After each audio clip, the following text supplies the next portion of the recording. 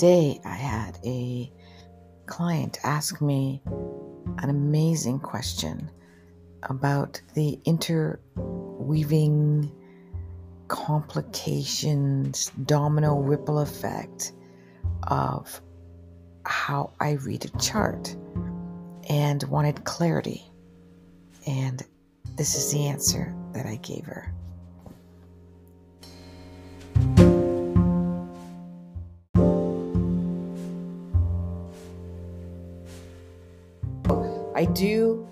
What I do is when I look at a chart, I'm reading like predictions, also what's currently happening to you that's also related to the past, right? Because they all sort of connect to each other.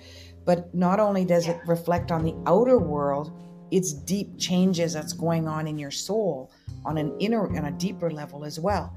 So there is the external, which is our human body experience, and then there's the internal, which is the eternal, and internal, which is a soul as well.